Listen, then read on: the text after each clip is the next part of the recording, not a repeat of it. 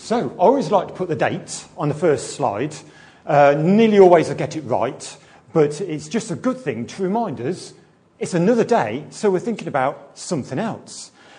Now, last week, Nick helped us by starting off this overview of the Old Testament, and this is the poster that we've sort of put in various places and things.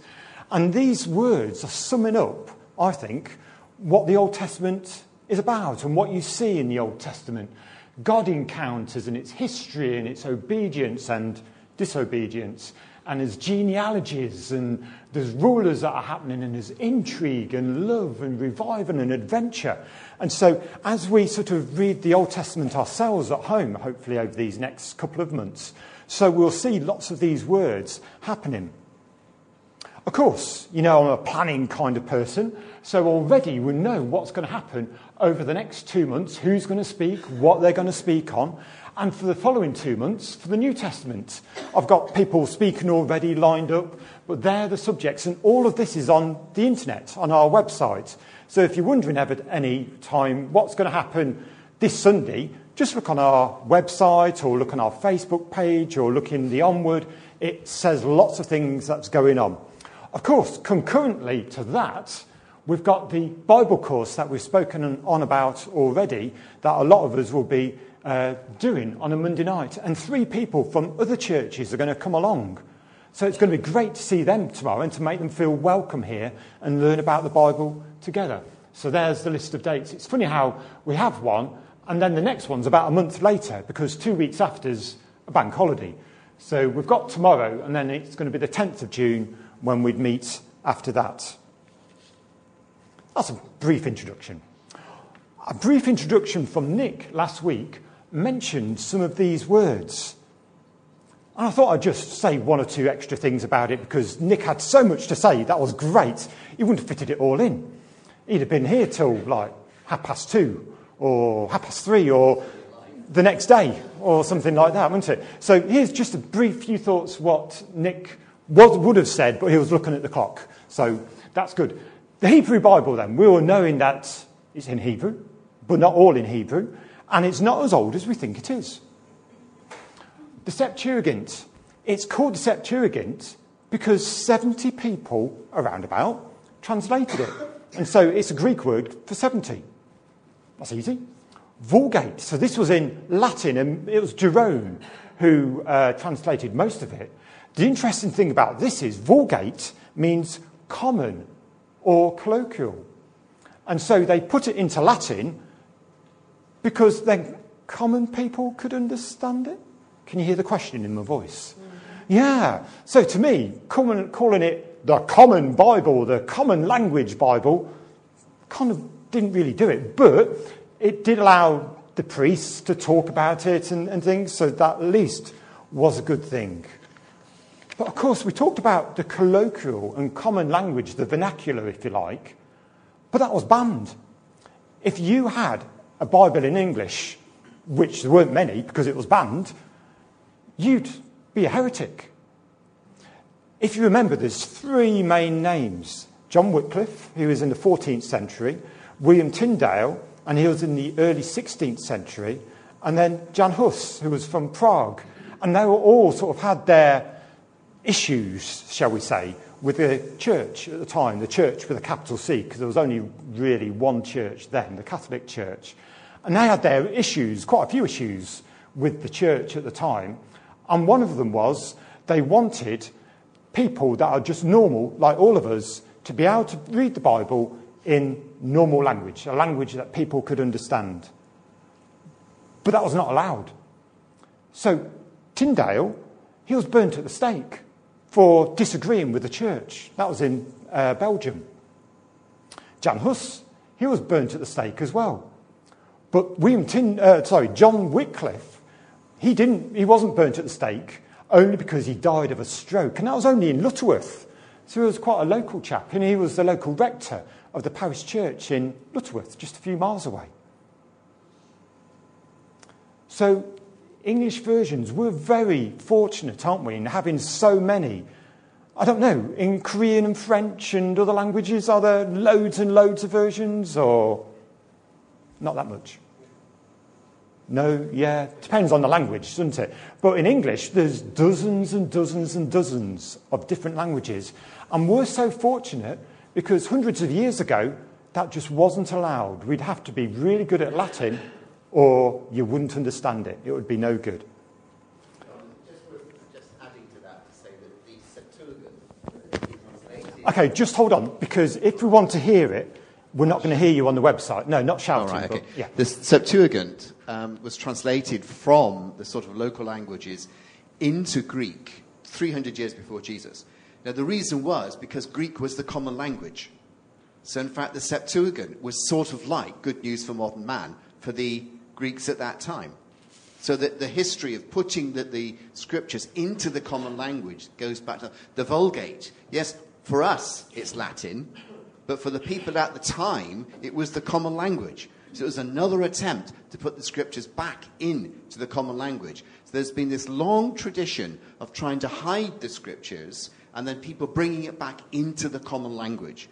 So the history of having the scriptures in different languages goes way, way, way back to the very beginning. So Jesus actually used the Septuagint. So he was using a Greek-based language. And he was using a Greek Bible, which would be like one of our most modern translations. And that's what he was using. Lovely stuff. Great.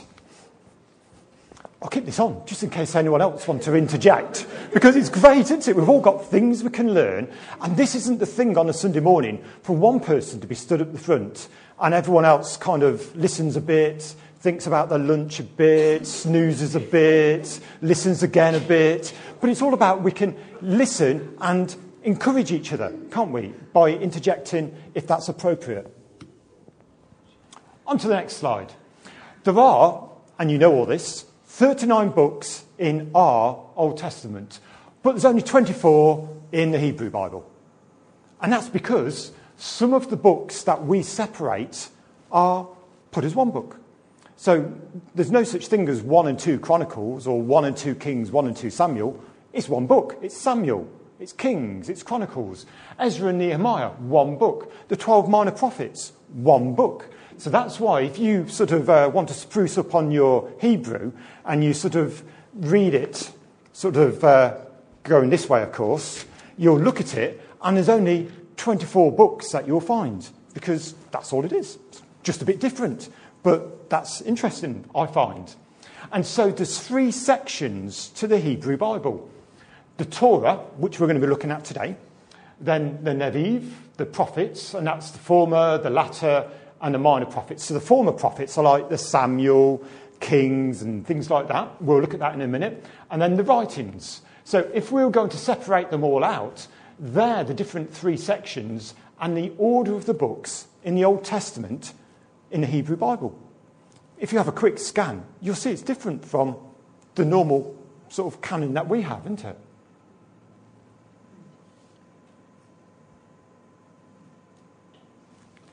So we're looking at the Pentateuch today.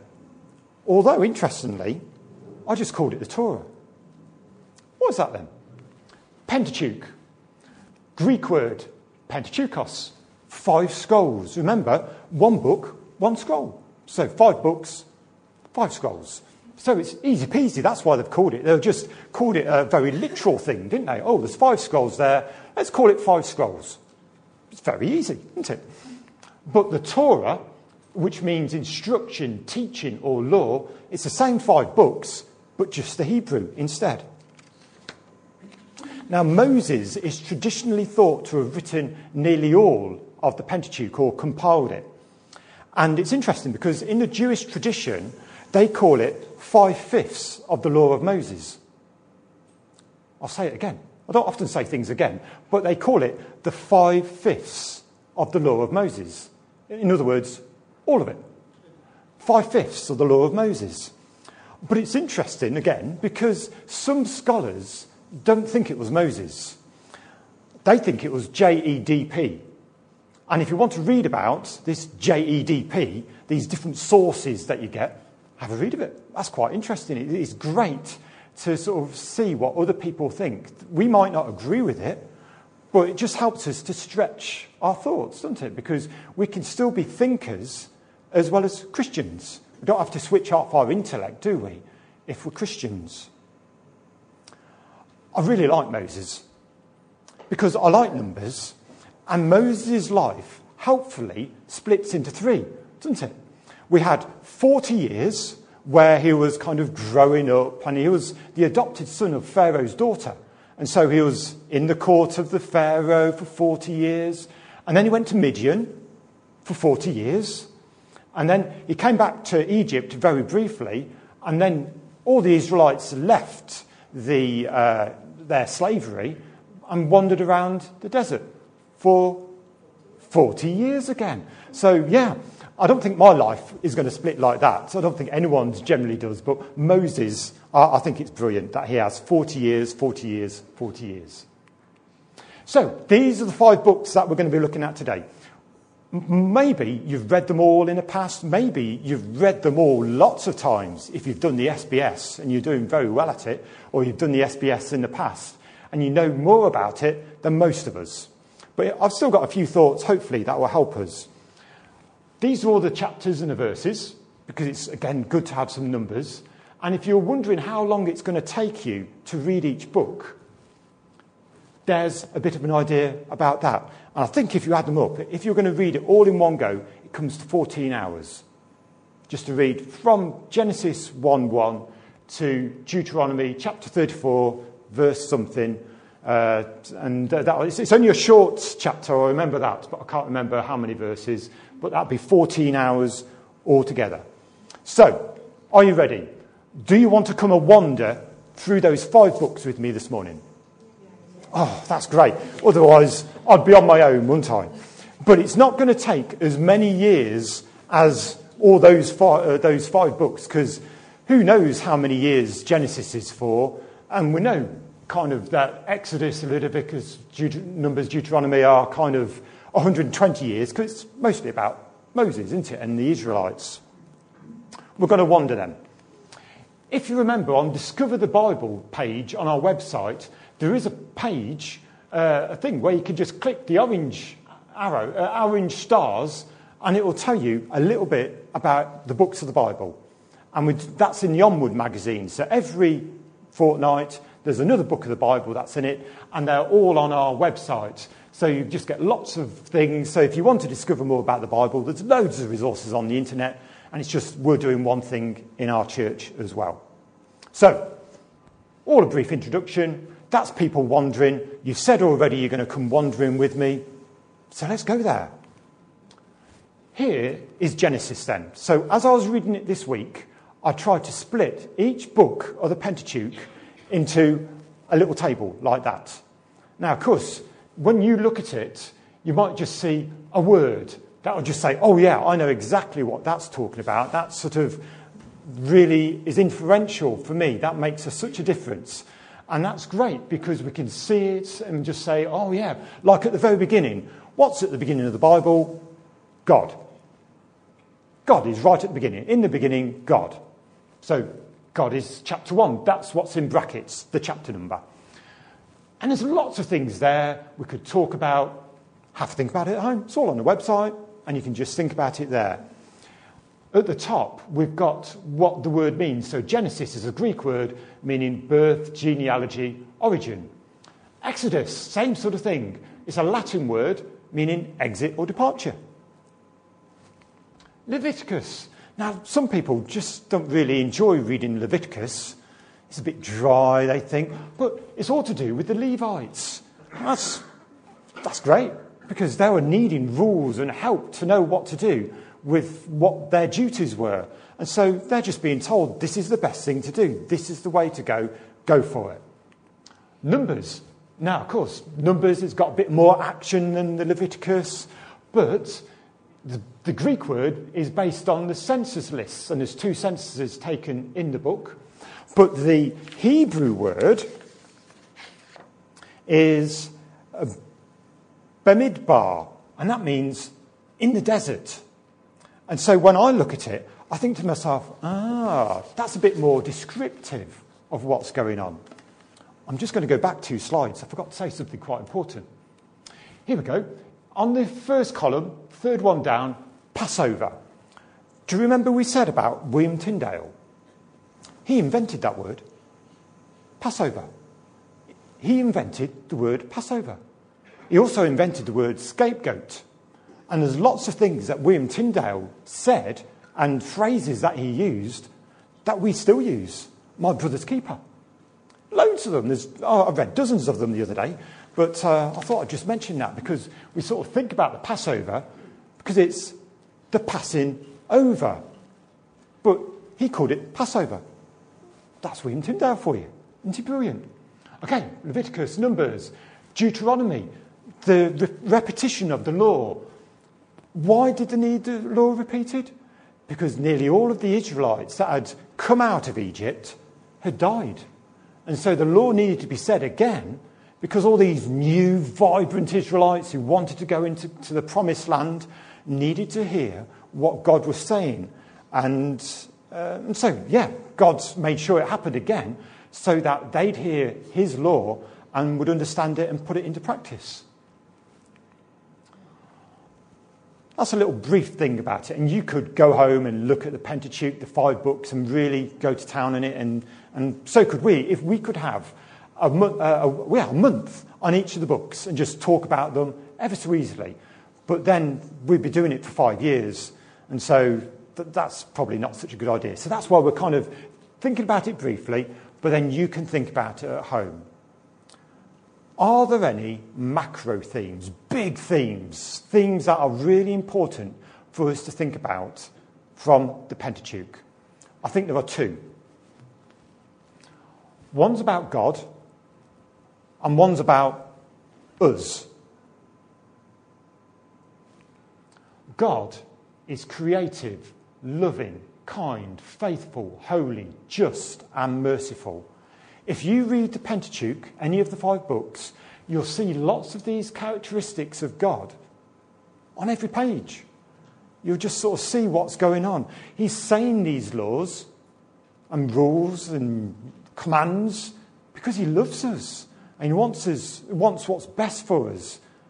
Just like when our parents say things, sometimes it's a bit, when you're young and you just maybe a bit more disagreement in your head about how you believe things go on in life.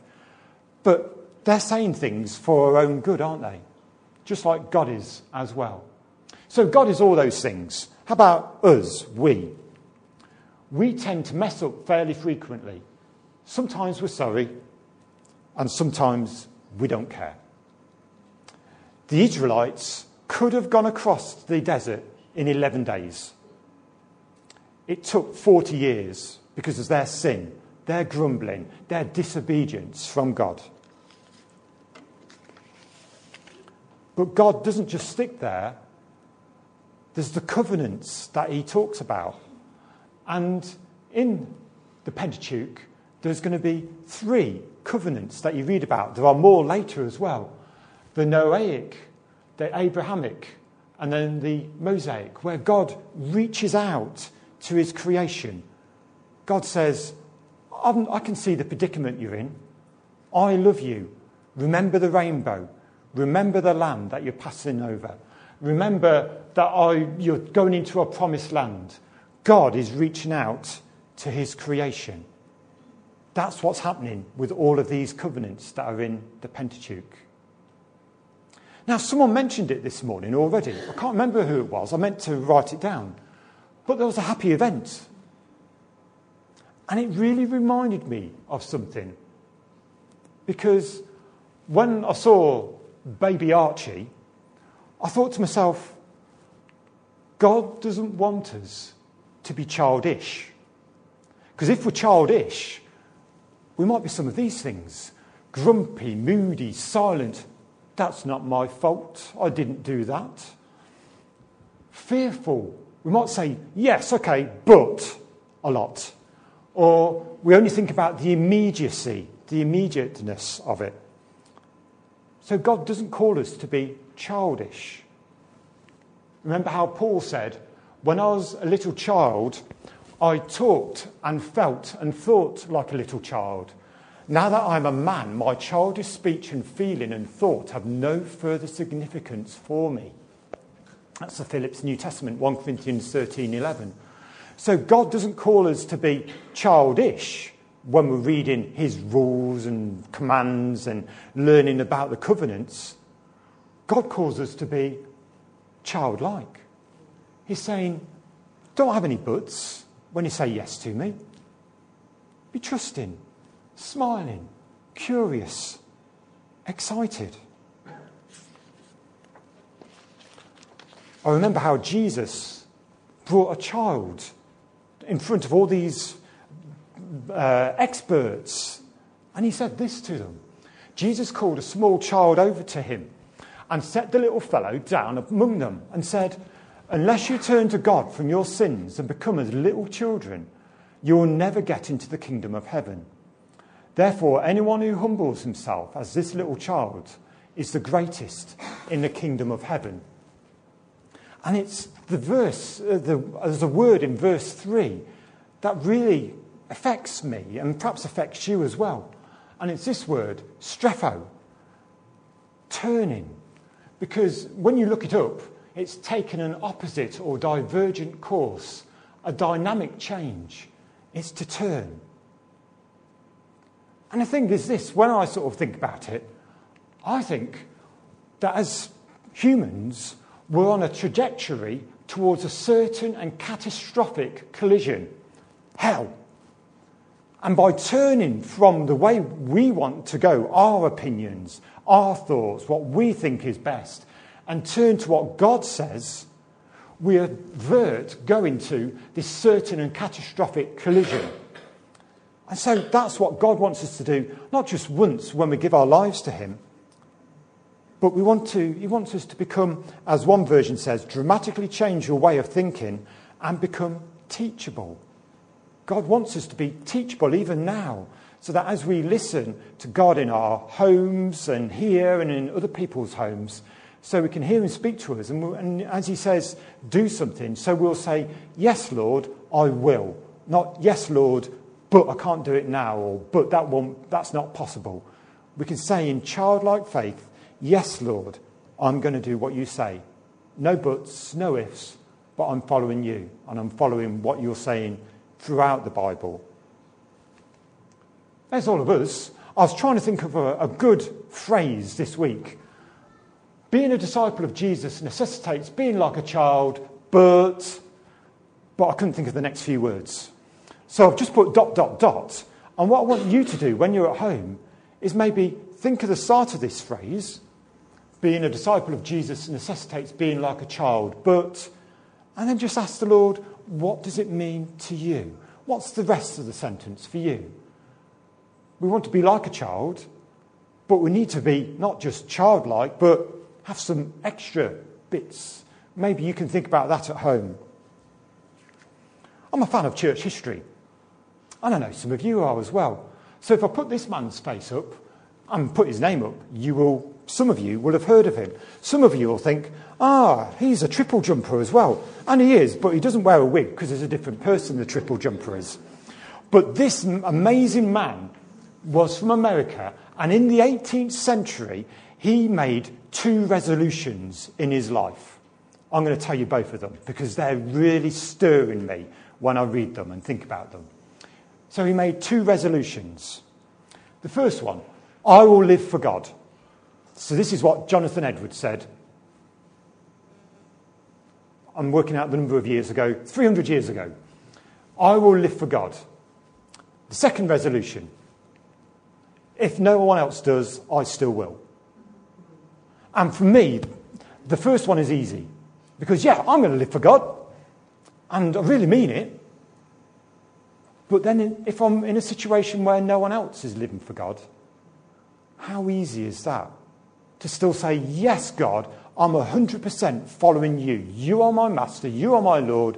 All I'm going to do is follow what you have to say. It doesn't matter where I am. It doesn't matter the situation. I'm going to follow you 100% because you are my Lord.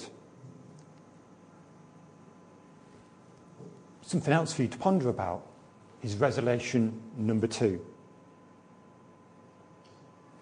So we've thought about God is creative, loving, kind, faithful, holy, just and merciful. And as you read the Pentateuch, you will see those things. Also, we've read and thought about briefly that we tend to mess up fairly frequently. Sometimes we're sorry, and perhaps sometimes we don't care about it.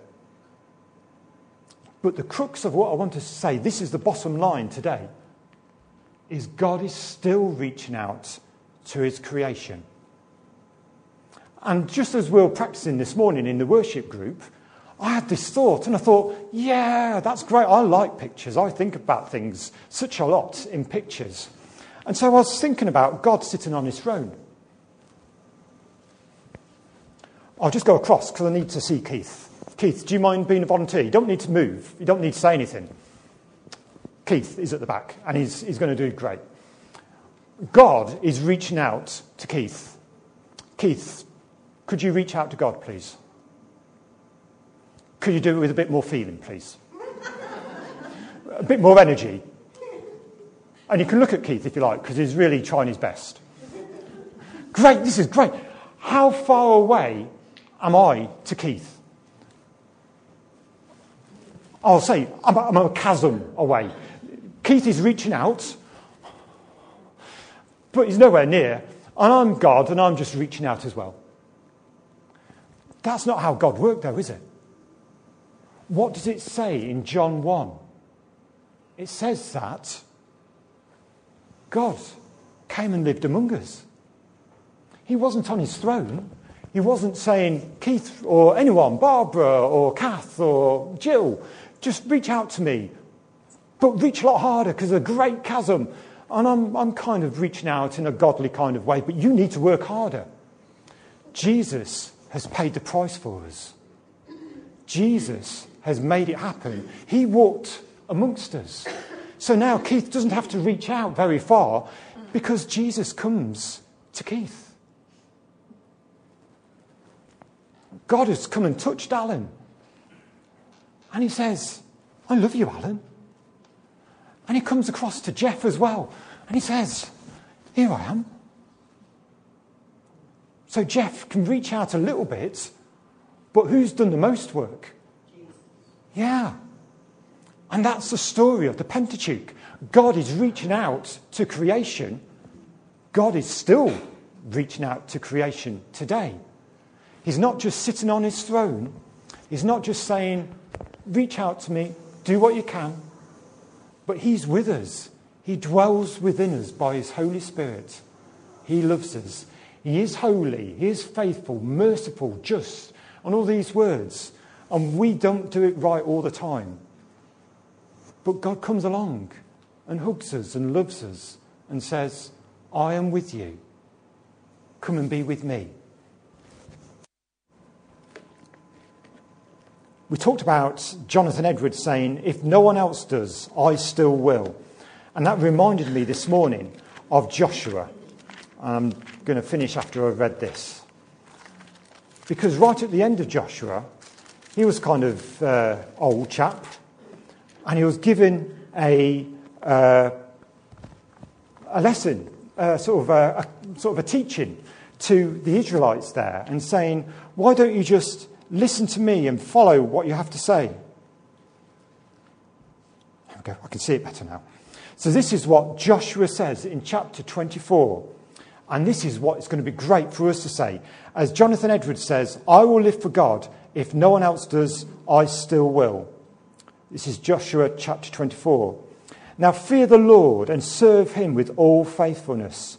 Throw away the gods your ancestors worshipped beyond the Euphrates River and in Egypt, and serve the Lord. But if serving the Lord seems undesirable to you, then choose for yourselves this day whom you will serve, whether the gods your ancestors served beyond the Euphrates, or the gods of the Amorites in whose land you are living. But as for me and my household, we will serve the Lord. And that's today as well. It's up to us to say, yes, Lord, whatever happens to those around me, just as Jonathan Edwards says, I will live for God. If no one else does, I still will. We can say, I am going to choose to serve God, to do what he says. Wherever I go, whatever I'm doing, I will serve God. Love is the centre of the Pentateuch. Love is the centre of the Old Testament. And as we say, Lord, let your love reign in me, so we can say, thank you, Lord, that you are the light of my salvation. You are the one that's leading me. So we're going to pray, and then Jill's going to help us to respond to this holy God that we can serve. Thank you, Lord, that you reach out to us. Thank you, Lord, that you came and lived among us. Thank you that you still are among us. We need your help, Lord, because as we read your word, we see all the grumbling and the Israelites not being happy and sinning with the golden calf and wanting to go back to Egypt. And sometimes, Lord, we say we want to do similar things. We don't want to, it's hard following you wholeheartedly. But Lord, we say, we will follow you. We will give our lives to you. So Lord, will you move among us again and do something in our lives, because we want to honour you by what we say, think and do, because we love you, Lord. Amen.